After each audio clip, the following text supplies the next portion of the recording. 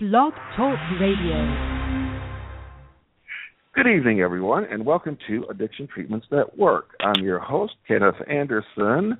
Tonight, it is January 13th of 2016, a brand new year. And tonight, our guest is Holly Whitaker. She's the founder of Hip Sobriety. We're going to start talking to her in just a minute. Before we start that, I'm going to do a little intro here for our website and our book. Our website is hamsnetwork.org. We are a free of charge lay-led support group for people who want to make any positive change in their drinking habits, from safer drinking to reduced drinking to quitting altogether. Our book is called How to Change Your Drinking, A Harm Reduction Guide to Alcohol. It's available from Amazon. For more information, go to hamsnetwork.org/book. Our guest, Holly Whitaker, is with us right now. How are you doing this evening, Holly? I'm doing well, thank you, and thank you so much for having me. Well, it's great to have you on the show. I was looking over your blog. It's very interesting, and it actually agrees with a lot of things that I've been saying for years and years now, and I'm just going to let you start talking a little bit about some of these things. Like, what do you think about the word alcoholic? I don't like it very much. Yeah. Well, I mean, it's interesting. It's really interesting because I do think that it does serve some purpose to some people. It did serve me. It did help me for a minute, and it helped me in, I guess, really coming to terms with that I had problem drinking and that I had to be real about it.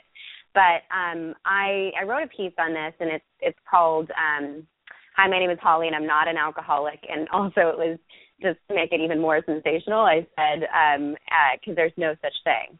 And, you know, I feel, there's a lot of reasons why I started doing what I'm doing. There's a lot of backstory to it. And the label alcoholic is definitely not the meat of my cause, but I do believe it is, I believe it's a harmful term. I believe that it is something that ends up dividing a segment of people that doesn't necessarily need to be divided. I think it completely overlooks the fact that problem drinking runs a very big spectrum, and I think it also keeps a lot of people from seeking treatment in the first place. And so in that last part, that's probably one of the biggest reasons that I have such a problem with it, because problem drinking can occur at any stage. It just means you have a problem with your drinking. It just means something is not right for you. It does not have to look full-blown. It doesn't have to be classified as anything other than this doesn't feel good. And because we use the term alcoholic, and because it's, you know, self-diagnosed and all sorts of things, a lot of people, like, for instance, your last guest, Annie Grace, she was on my podcast last week.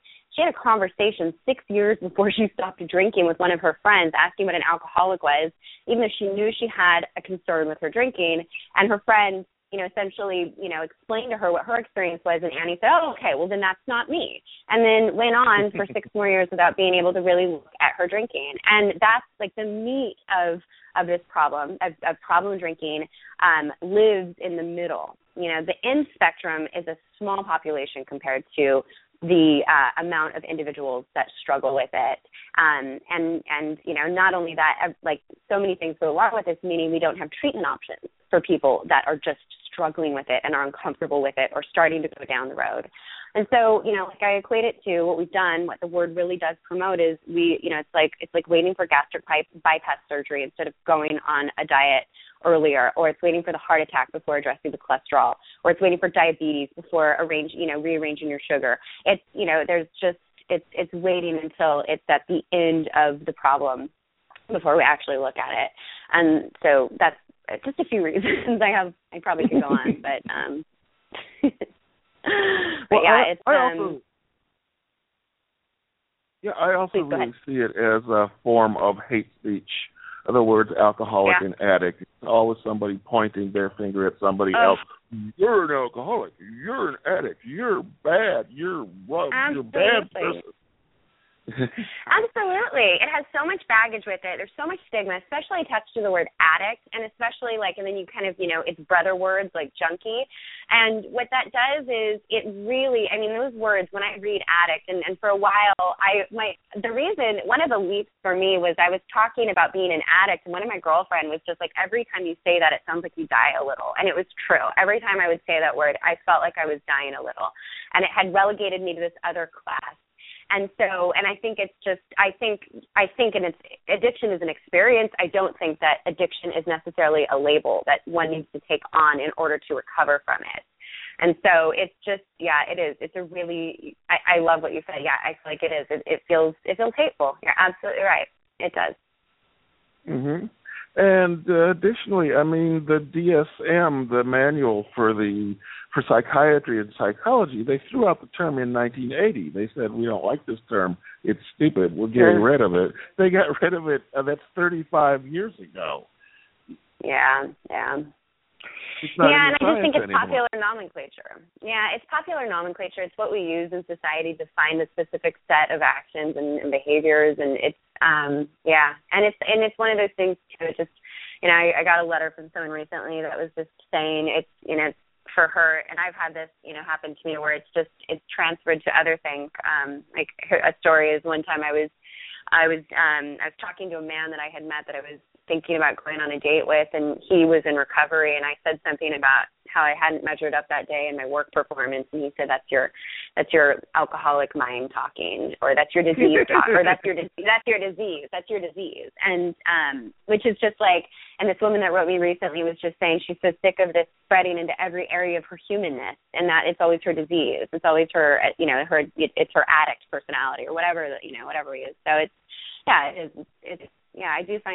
I do find it more harmful than helpful, much more harmful than helpful. And an interesting thing, too, is that most of the negative feedback that I get from critics, when I posted that article, I posted it on LinkedIn, and it ended up getting 40,000 reads on it.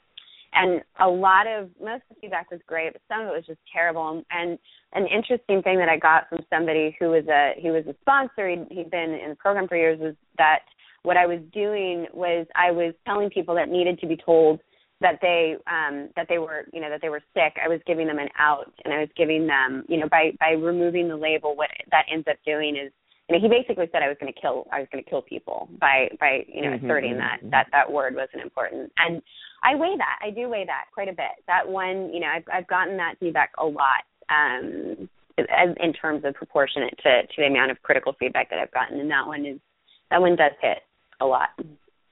Mm-hmm. Yeah, unfortunately, there's no evidence that is true. No one's ever done a research study that if you tell someone, I don't like the word alcoholic and it's a meaningless word, there's no evidence that they're going to go out and drink. In fact, the people that have really adopted that identity, in my experience, they will defend it all the stronger. I'm an alcoholic. You can't tell me I'm not. And it's well, I do hold this line. This is what I hold in this. I mean, this is true for me. And at the same time, I do know people that do use and need the label in order for their own recovery. It is something that is helpful to them. And so, what is paramount in everything I say and everything I do is that it has to be whatever is truest to you. Now, I will argue topics and theories, but if somebody does, like my co-host, my podcast co-host, Laura McCowan, she also runs a blog, and she uses that word, and it's helpful to her. It's helpful to her. And maybe it won't always be that way, but for her, in her experience, and I'm not one to say what should and shouldn't work for everyone. I think for the most part, where I come from is just in terms of in much more of the grander scheme of things, I don't find it to be helpful. I don't. Mm-hmm. Well, I've also met many people that bought into the whole label, the whole disease theory, and just kept saying, well, I'm an alcoholic. I can't stop drinking. I can't help it. And I'm diseased. And actually, the only thing I noticed that was different from them from everybody else is that they drank all the time and were totally miserable about it. Other people that were drinking all the time weren't that miserable and didn't have so much self-hatred. But, lots of people buy into that, and they just drink because of it. Interesting. Yeah. That I've never. I mean, that I'm not familiar with. That part I'm not familiar with. Using it as a label to enable. I don't know if I can comment on that. I've personally experienced people who were dead drunk and telling me what alcoholics they were and how wonderful AA was. How they were dead drunk, and they were dead drunk every day of the week. So, yeah, I've encountered that side. I mean, I don't want to, it's not my job to change anybody's beliefs. I mean, AA I consider a religion. We have a constitution that says you have freedom of religion. You can believe whatever you want. You can be a Muslim, an atheist, a Christian, an AA member, a non-AA member, whatever. That's guaranteed freedom. That's your right. Yeah. If you want to choose to believe that, it's not my job to change anybody's beliefs. But I see so many people that are not helped by that and need something else, which is why I'm doing something else. Wonderful. Yeah. I run that. I mean, on that, it's really interesting. When I started doing this work, I had almost an urgency in me in order to, somehow stop AA. That was a really big driving factor because I'd had my own experiences in it that I thought were that weren't great. Now I look at it and I've really incorporated it into. It was part of what actually allowed. It was my path. It was whatever experience I had in it. But as I've gone through this, I think one of the bigger things that I find to be really important in this, because I have a lot of clients. I've acted as a sobriety coach. Right now I'm running an online school to help teach people, about addiction and how to recover from it. But one of the things that I guess I've grown into over in my experience is the parts that no program I found is perfect. There's nothing I found out there that's 100% perfect. And that there are aspects of AA that, some of my clients work with me, and I would say I definitely have a harm reduction approach. And some of the clients that work with me use AA and use other modalities and are able to take pieces of it, because there is one big thing that AA has, which is a huge, huge network and a fellowship, and that you can go to a meeting anywhere, anytime, and people so deeply need that connection when they're going through this. And there's other parts of it as well that that a lot of people find extremely helpful. And so as I've gone through this, like I said, at the beginning it was, every blog post I started to write when I first started out was some sort of was to warn people off of AA. And what's really changed for me over this time is, I know, but I found that was not helpful. I just wasn't. I've read some articles by some individuals and some friends of mine that they're so divisive, and that's just not that. I equate it to saying two cancer patients, and one is on chemo and one's on radiation, or maybe three, and one's on holistic, and all three of their cancers are going away and it's working for them, and then so they're sitting there arguing that chemo is better than radiation or whatever, and which would never happen. We just don't run around and refute what treatments work for other people when it comes to other ailments. And so I've really as I've progressed, one of the things I think has really become important to me is not to tear down what works for anybody else, and not to actually say there's this great quote by Greg Williams of Unite to Face Addiction, which is, we circle our wagons and we shoot in. Whereas, if we circled our wagons and we just actually marched outward and found all the things that worked and joined together and allowed for, all of the people that suffer from this to find what works for them, it would be such a different story. And I really, really respect that opinion. I've gone through a lot of the same evolution. When I was learning how to do harm reduction, I was volunteering in needle exchange programs, which was a great experience for me in many, many respects. But one of the things that I noticed was about half of the people that I was working side by side with were members of 12-step programs, usually Narcotics Anonymous, but, NA,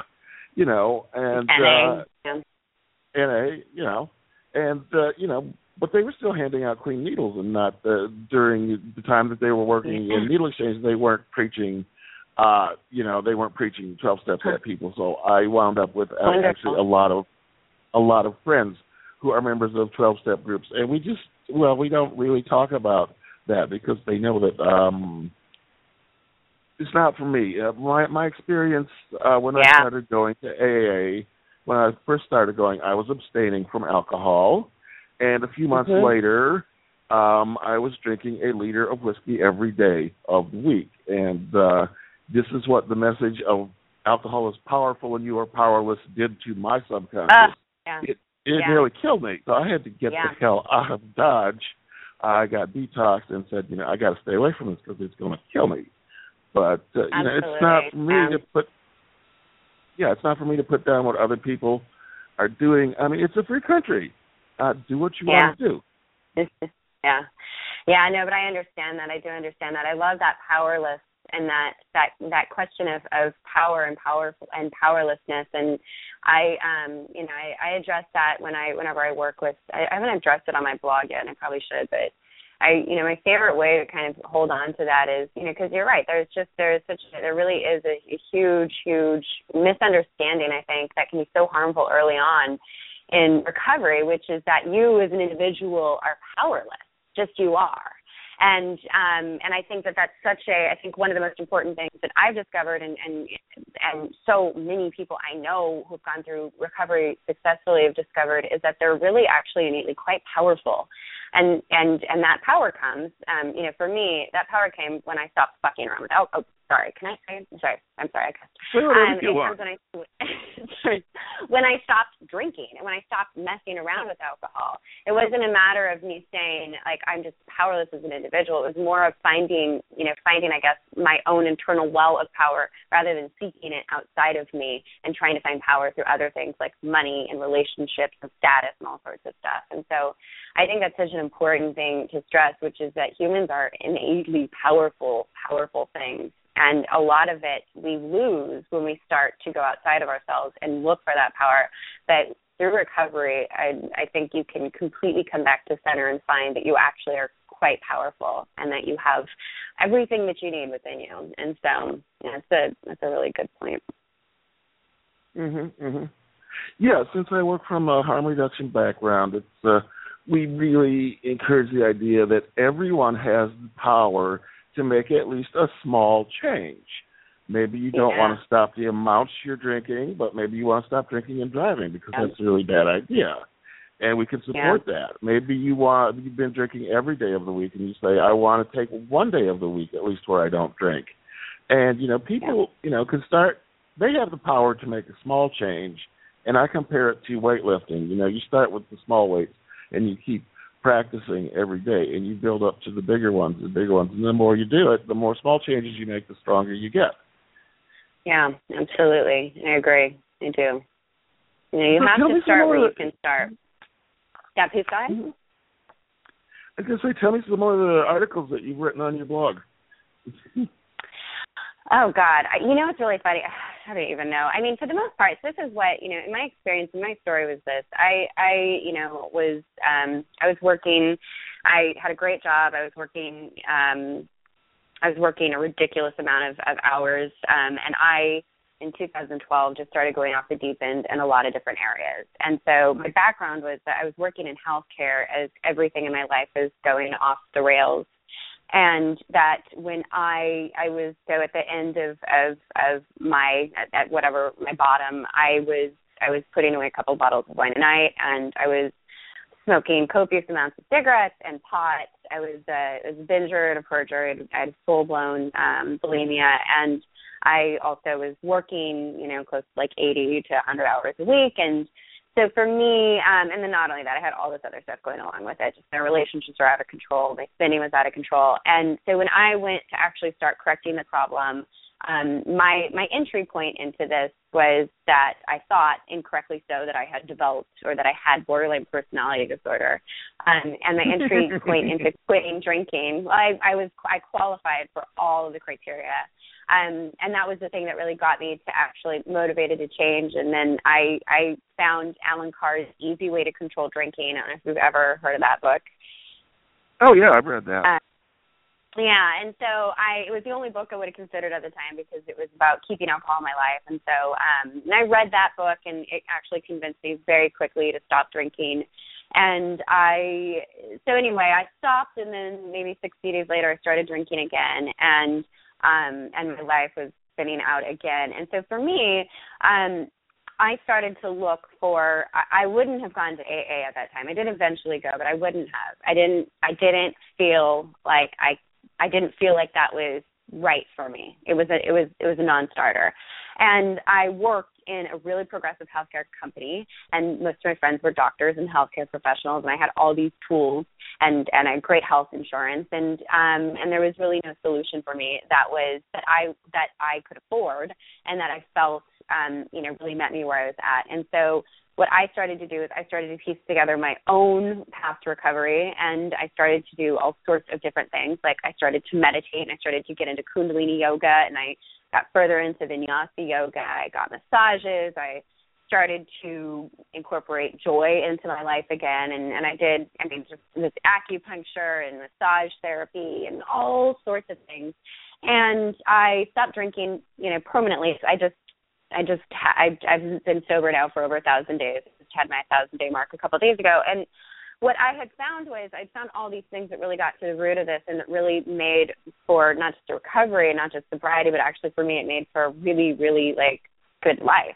And that all these tools then that I had learned I was using to incorporate and to quit other things and to move out of other behavioral problems that were manifesting as addictions. And for me, what was just crystal clear was that there was nothing for me, someone like me. I was, a young 30-year-old. I lived in San Francisco. I still live in San Francisco. I was young. I was in a very drink-centric culture. I was in a high-stress job. I was in this, I felt I was in this demographic, and as a woman, I felt I was in this demographic that really needed the stuff that I had found and really needed an entry point to look at drinking before it got to be too big of a problem. And what I had to go out and find by myself, I wanted to somehow bring to people that I felt were in my shoes.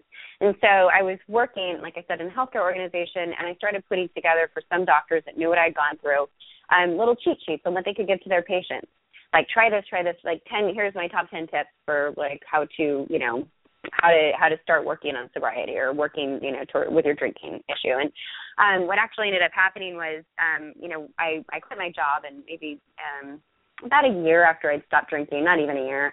And I just, because I for many reasons, but one of the biggest things was I wanted to really put the stuff that I had learned out there and put it out there in a meaningful way so that people could one of the things I really wanted to do was bring, kind of bash the stigma around it and make it really, really, I wanted people to want what I had. I wanted people to actually look at this and not look at this as a consequence, but really look at this as a privilege and really as something that they could use in order to improve their lives. Because the thing that kept me drinking for so long and that kept me from looking at it was a fear around what I would lose what I would lose and how sad and pathetic my life would be, and I'd be in this other class. If I had to stop drinking, I wouldn't, it would be like a consequence and a punishment. And what I had found was my life just really started to get awesome after I dealt with it and after I removed alcohol from my life. And so anyway, the impetus for my blog was to start to make it appealing and to really almost to my demographic, especially women who think that they need to go to a bar and have a couple whiskey neats in order to fit in or going, their book clubs are wine drenched or their lives are alcohol centric. I wanted to really create this other option where it doesn't have to be that way, where actually you can have your social life, you can have all of the stuff that you had before, and you can also, not only that, you can also, improve your looks, and you can also improve your relationships, and you can also save money. And so what my blog really started out as was sharing, opening and raising my hand and being very public, hi, I'm Holly, and this is what my life looks like, and this is what I've struggled with, and this is how bad it was, so that I would start to actually show women, specifically women, but also men, you're not alone. And then the other thing was start to, encourage people to start to look at it in a really, in a non-scary way, in a really modern way, in a really beautiful way, where it looks like you're going to a website that doesn't look like, some sort of I don't know. I wanted to give them this really beautiful entry point and then also give them really good tips and tools to start empowering themselves around it and to start testing stuff out and to start thinking about it in a way that is not terrifying and in a way where it doesn't feel like you're losing anything, where it feels like you're gaining something. And so most of the blogs, I kind of range because I have some really severe issues. I have some very serious posts that I'll put out that say, I have a blog that's here's 10 ways we can evolve Alcoholics Anonymous. Or I have a blog that discusses, I just recently had one that I went up that I actually took down. I'm going to put on a different site. But about how instead of looking at gun control, one of the things we actually really need to dig into is what causes people to reach for violence in the first place, which is our criminal justice system and what's going on with, how we treat addiction, we incarcerate it. But I also, the site is really, really primarily meant to be a tool. And so I have, articles on how to create a toolbox. They have articles on how to start learning to meditate, the importance of meditation and breaking addiction, or, all sorts of things. And so it's kind of a blend of making it appealing and making it less scary and really empowering people around it, allowing people to look at it before it gets to the end of the spectrum, and giving them food for thought. And all sorts of things. But I have close to 100 posts up there at this point. But it ranges. It really does. There's a big, broad range of it because I want it to be a place where people can go and just find what they need wherever they're at. Mhm. It's funny how you were just talking about, how stigmatizing it is to say that, to think about changing your drinking. And yet, it's just really bizarre that we take that attitude. I mean, if somebody says, I quit smoking, we don't say, oh, you're a nicotine addict. Yeah. No, so that's great. And why not say, I cut my drinking in half? Oh, you should be able to say that, and people should say, that's great. Or I decided to cut out alcohol because, I don't like it anymore. I don't like what it does. So, you should be able to say, that's great. Or even just, I quit drinking and driving. Oh, that's great, too. So, all of these things. Why should people be ashamed of making positive changes? Well, because they feel like, because they viewed it as a consequence. And not only that, the second that you start to say something, this is one of the consequences of taking a label on and classifying anybody that has a problem drinker as an alcoholic. When we actually start to say something like, I feel like I'm drinking too much at night, you're automatically classified the second you say you have a problem in our society, because you're supposed to, this is the thing. And in American society, most Western, and you're supposed to be able to drink. You're supposed to, which is it's ethanol. It's the same thing that we sterilize medical equipment with, and the same thing we make gasoline out of. And you're supposed to be able to drink this and not have a problem with it. And it's a drug. It's a drug. It's our socially acceptable drug. And so that's our belief, is that you should be able to drink, can't drink, and there's something wrong with you. And so most people are terrified of admitting, even if it's a very, very, the very beginning, or if it's a very small thing, and it's not I'm going to bed with wine every night. It's I'm drinking 2 glasses every night. Great about this. Or, and there's a total fear around this. So the second we start to say, I have a problem, that means I am an alcoholic and I have to, go to the other side now. And I know for me, that is what kept me stuck over on the other side was I feared that I had an issue with alcohol and that it just wasn't going great for me for a really long time before I actually did anything about it. But the thing that kept me from ever saying anything about it was I did not want to have to do anything about it, because doing something about it was a very extreme thing. And so, and then not only that, I think the reason that people, because it is so socially acceptable, when you tell somebody, and this has been in my experience, when I tell people I stopped drinking, there is, everyone's reaction to you is of their own making. It has nothing to do with you. It has to do with their own reaction to alcohol or their own relationship with alcohol. So I've had friends before that were fine with it and could talk to me about it, and then I had friends that just explain to me why they could drink, or just, or I had friends that said not even a little bit, or, forever, or whatever it is. But, I've found all of the reactions that I've gotten over time have just been it's just a projection, whatever that person's stuff is around alcohol, or whatever their belief system is. But you're right, it's just society is not really cool in talking about alcohol in a casual way. It's a very hushed, uncomfortable and very, polarized and all sorts of things. It's just, we're not cool about it. And in Italy, I travel to Italy a lot. When I'm there, like people just aren't uncomfortable about talking. I tell them what I do, and nobody's uncomfortable about it. They ask questions, they talk about it. They hear it. There's a deep breath usually. That's why I spend all my time telling people in our group to focus on the positive changes that they have made, not to focus on I have a problem, because I get this all the time, especially with the new people that come in, and the new people will come in and say, okay, I'm going to abstain from alcohol this week, and they've been drinking every day maybe for a long time, or at least every other day for a long time, and they abstain for 3 days, and then on the 4th day they drink, and they come in and say, I failed, I'm a failure. I know. And I say, no, you succeeded for 3 entire days. That's wonderful. Yeah. You didn't fail at anything. You succeeded for 3 days. And now you drank one day. Now tomorrow you can succeed again. Oh, thank you for bringing that up. That's my favorite reframe, because there is no failure in trying something and trying something and trying something again. And there is a cumulative effect that happens. And I was just talking to one of my clients about this. She tried for years in different reasons, different ways, and eventually it took. And not only that, every one of those fails she had to go through in order to get to where she was today.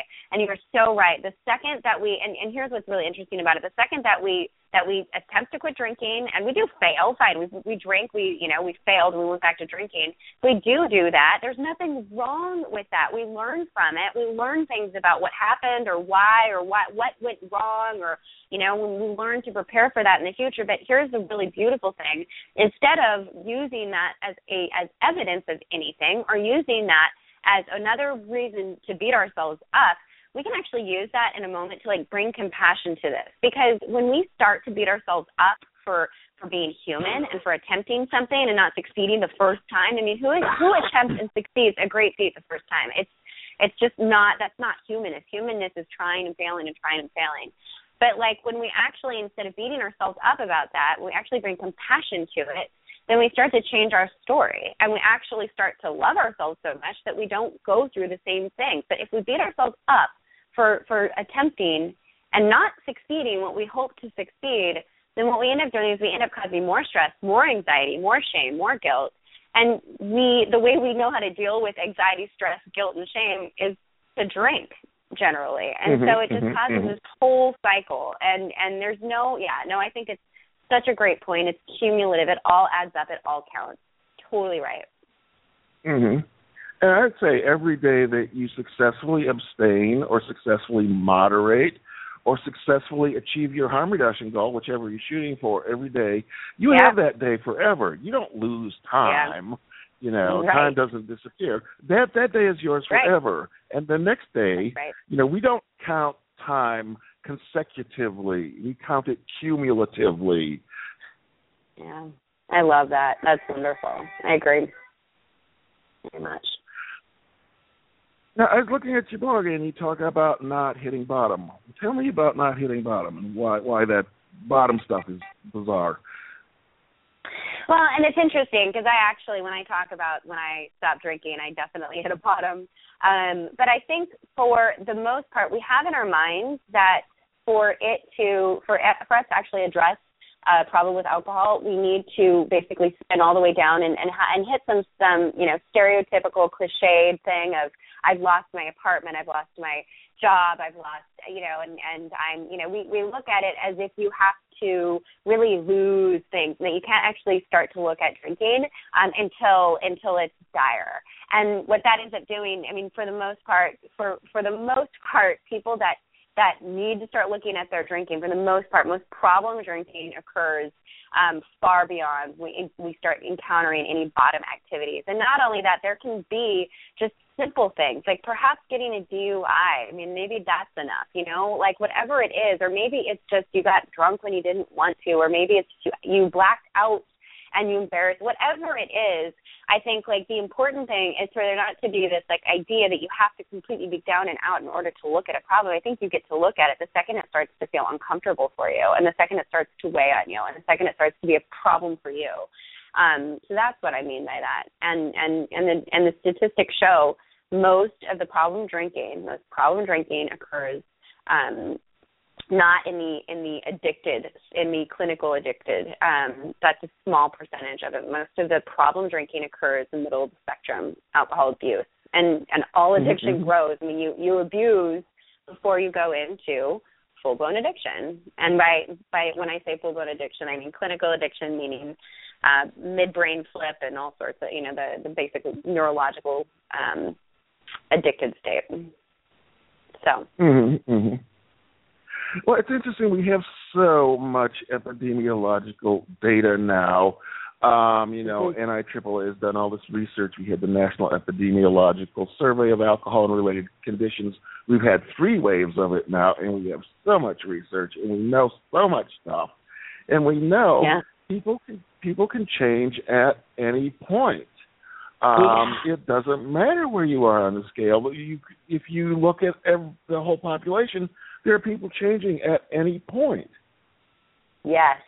Yeah, and that's such an important point. Like, I love this. It's, all of the explosion around all of the brain science and all the stuff that we've learned since the 90s going forward, is that our brains are highly plastic. We're able to actually change our story, change our brains at any given time, which is just and I think that's one of the more powerful parts of recovery, which is that you actually get to start rewiring your brain and changing. You're not stuck in an incurable, always going to be this way. When you start to actually make these changes, you start to connect new synapses in the brain. You start to create new networks and new learnings, and it's the beauty of it is we change, and we can change at any time. It doesn't have to be at any specific point or any criteria or any road, any specific road spot on the road. It can be at any time that we decide. And even when we look at the people that meet the criteria for dependence, which is what the scientists use, which is what the popular press likes to call addiction, we see that over 90% of people with alcohol dependence will recover, and most of them do it without treatment. And not only do they recover, half of them recover by drinking moderately and half by quitting. Yeah. No, it is. It's fascinating. It is fascinating to look at and see how each individual has a different experience with it and how everyone recovers. It's as different as each of us are different. And that's what I love about this, which is there's no one size fits all in anything, and there's no one story that's like the story. Everyone has a complete different pathway and a complete set of different things that actually works for them. And that's important. Okay. I'm going to quote something from your blog. We kind of talked about this, but I'm going to let you talk about it some more. You say it's not a sad consequence. It's a proud choice. Right. I'm going to let you expand on that. Well, it's not like I was saying earlier. We view this, and I viewed this for so long, as I don't want to be there. I remember being in Mexico with one of my good friends, and it was his birthday, and he was talking about one of his friends that was coming, and how the guy was, the whole situation, the whole thing was sad. The guy was in AA and, whatnot, and I just remember sitting there, and as he was telling me about this guy, like, holy God, I don't want that. It was, for me, it was drinking it was a consequence, and many people view it this way, that recovery and sobriety or looking at our drinking is a consequence of not being able to control it and being a them. And so for a really long time I did not want to be in the group of people that couldn't drink. I did not. And so because I viewed it as something that was a consequence of my own inability to be able to control alcohol, which is what society basically says. And what I've found, and what is true, which is that this is actually, first of all, that we get to decide. Like, it's a choice.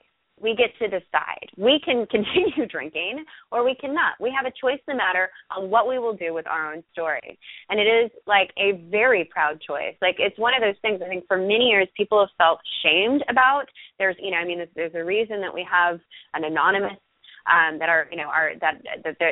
there's an anonymous in the word Alcoholics Anonymous. There's there's so much shame and stigma around this, and people don't want to have it. And not only that, it's hidden, and we're afraid of our employers finding out. We're afraid of our friends finding out, or what people will think of us, or what it says about us. There's a tie-in thinking that we're weak, and that we just can't anymore. And for me, what I've found on this side of it is that it's a really, really life-affirming choice, and that I have a choice in this matter, and that not only that, it's a very proud thing. I'm very proud of what I've done. I'm very proud of what my life is today. And it's easy, like I've said many times in a lot of the articles that I've written, which is that my life can be cut up into the life like that I have now and the life that I had before. And the life that I had before, it was just a slow settling. And all of the work that I have done on this side in order to, for me, sobriety, in order to remove alcohol from my life, and not only that, to be happy in that life without alcohol, it's hands down, it's everything that I had hoped I would actually have. It's a life. It's a real life. And so, and I'm proud of it. Like, I am proud that I struggled the way that I did. I love everything about my story. I love everything about it because it's brought me through to today. And so yeah.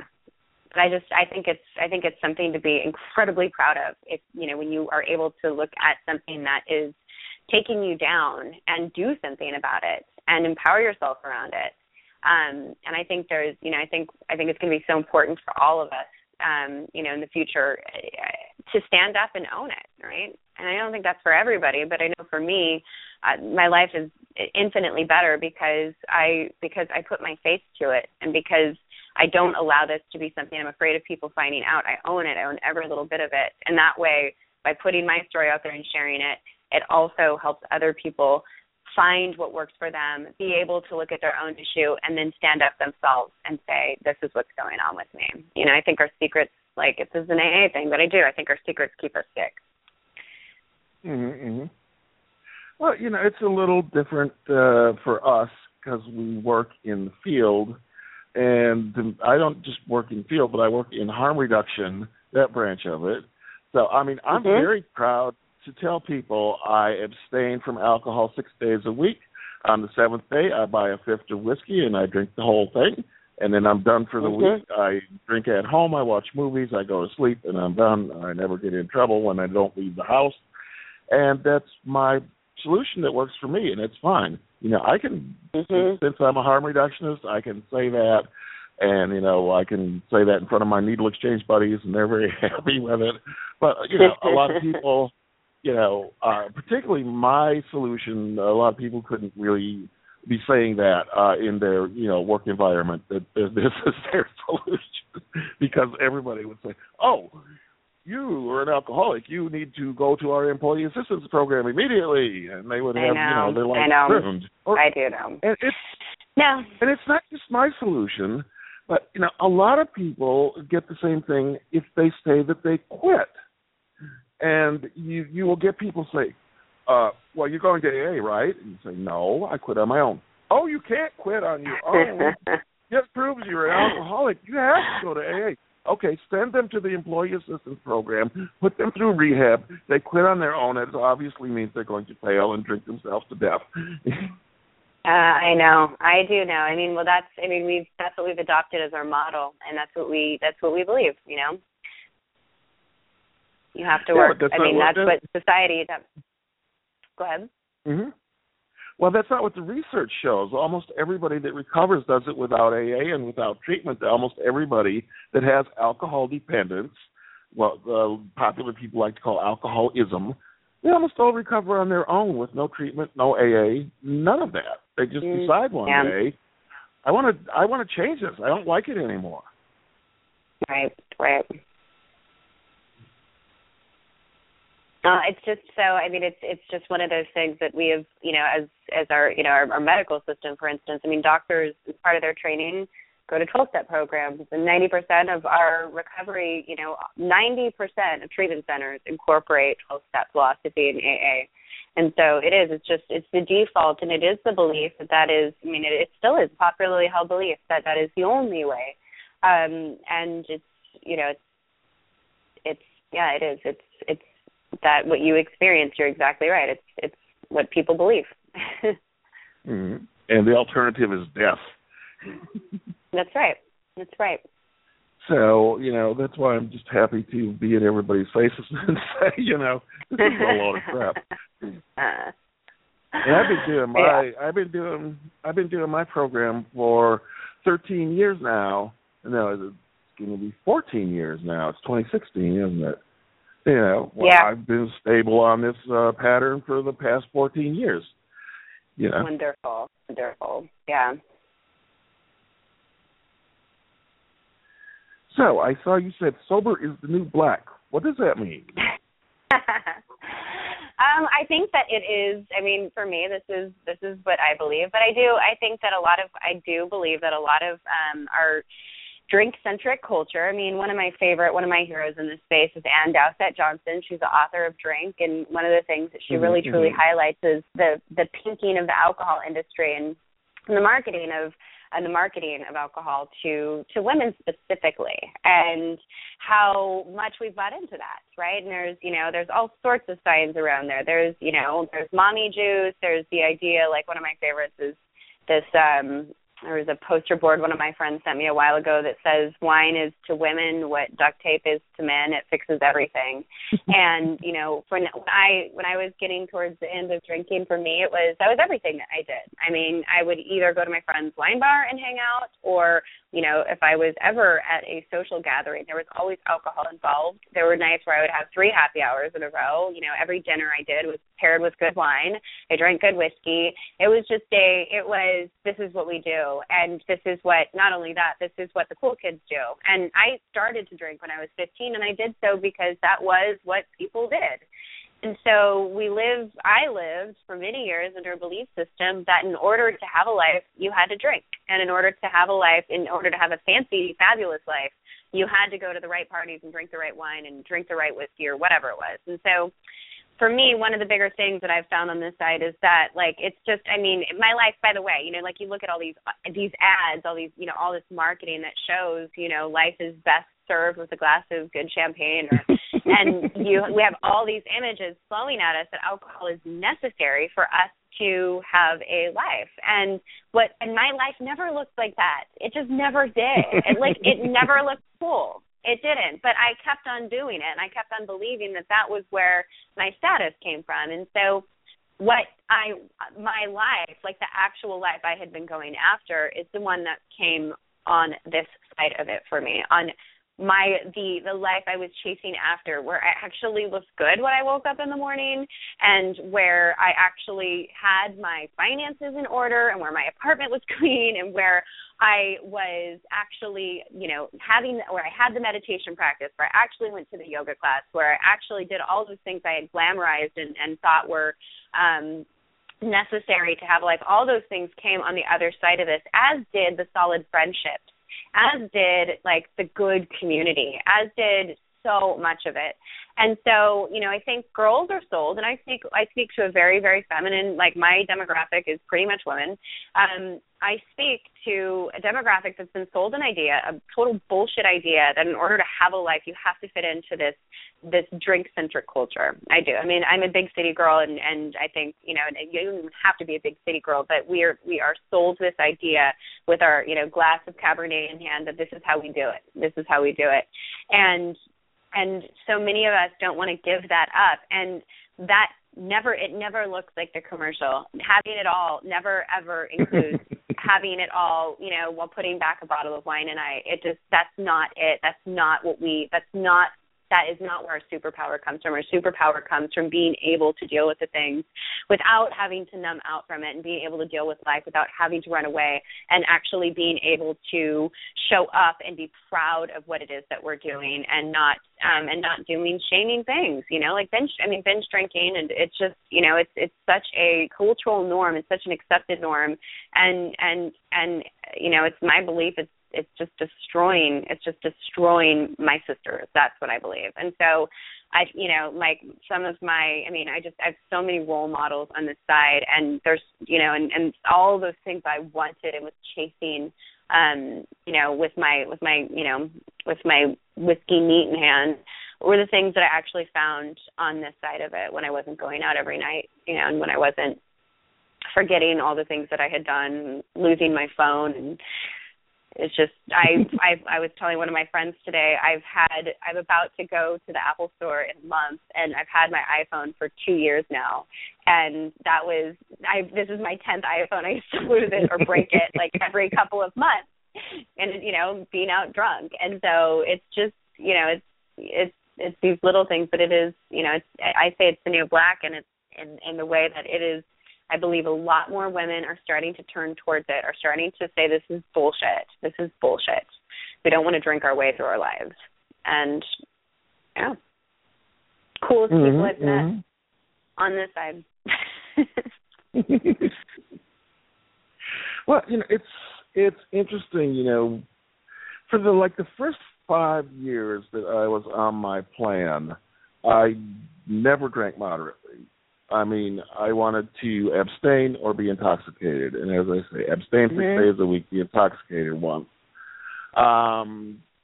Finally, after 5 years, I was at my friend's, actually her mother's house, and her mother was having a dinner party, and everybody's having one glass of wine. And I said, well, one is like nothing, so I can have one because I'm not going to drink for effect. I'm just going to act like normal and have one. And, yeah. It was like nothing. So I had one stopped, and it was like, well, this is kind of nice to be sociable. So now I drink moderately in public about once a month in the appropriate situation. But it's, moderate drinking is not something I seek out. It's like in a certain situation it can be appropriate, but, it's not something, I really want to do a lot of. So this is like once a month on the right occasion. So that's really the exception for me. And, I actually, when I drink, I prefer to drink alone and watch movies. And I prefer most of the time not to drink at all because I don't have time for that. There's too many things in life to do to spend all that time with liquor. I know. Yeah, no, it's true. It is. I don't know how I fit it in. I honestly don't know how I fit it in before. I don't know how I found the time, but I found a lot of time to do it. But in that, one of the things that, I talk about is all the stuff that I've done since I've, with that spare time, which is I finished 2 yoga, in just the course of a couple of years, I finished 2 yoga trainings, started my own company. I've traveled. I'm about to go on my 4th trip to Italy. I'm about to go on my 4th trip to Hawaii. For extended periods of time in each of those places. I've done and that's just the tip of the iceberg. I've done countless things with that time and specifically with all the money. So it's been, it's time consuming. Oh, absolutely. I mean, what I noticed was, especially, looking back now, I noticed those years where I really didn't accomplish anything. Get anything done. Yeah. I managed to drink 3 liters of whiskey every week, but that was about it. What else did I accomplish in those years? Not a hell of a lot. Yeah, it is crazy. Yeah, I didn't have. My life got pretty small, Dan. I was still keeping I actually did really good in professionally, but everything else just got shrunk down to just basically drinking and working. So I didn't do anything in my life. I didn't have a life. So it's just, for me, it's been a matter of really actually using that time. I've probably read, in the last couple of years, I've read over 200 books, and it's crazy what we can do with all that time. I still don't have enough time. So I know. There's too many things to do. I just got one of my former editors is starting a publication. He's saying, "Yeah, you want to write some articles for me?" And I'm writing articles for 2 other publications right now. It's like, oh, cool. I need more time. Yeah. So, what would you like to leave us with today? Well, I think, the most important thing I care to always leave everyone with is letting them know that they get to decide how their story ends, and really letting, I think one of the most important concepts to understand when you're dealing with addiction or you're dealing with abuse is that you get to decide what your path looks like. You get to decide. I mean, I think you always have to be real with yourself. I think that's one of the most important things, is to always be honest with yourself and what it is that you need to do, but that you get to decide how it looks for you and how it feels for you, and that there is no one way. There's never any one way. There's never this perfect path that if everyone just goes and does that, then it all looks exactly the same way. It's just not. There's no way. There's 7.2 billion people in this world. There's just no way that there is a one-size-fits-all. And whatever it is that's out there is not perfect. And so I always encourage everyone, first of all, look at it. Don't waste time. Look at it. Look at whatever it is that's weighing on you, because I promise you your freedom comes on the other side of actually looking at it. But as you're going through whatever it is that you're going through, remember that you get to pull from all of the stuff, and there is more and more and more resources and theories and information coming online every single day, and that you get to piece together whatever it is that looks right and feels right for you and you alone. It has to go. It has to feel good for you. It has to work for you. But that's it. Which is, just we all get it. We all have a say in what our recovery looks like. We all have a say in what our lives look like, and we all have a say in what works for us and what doesn't work for us.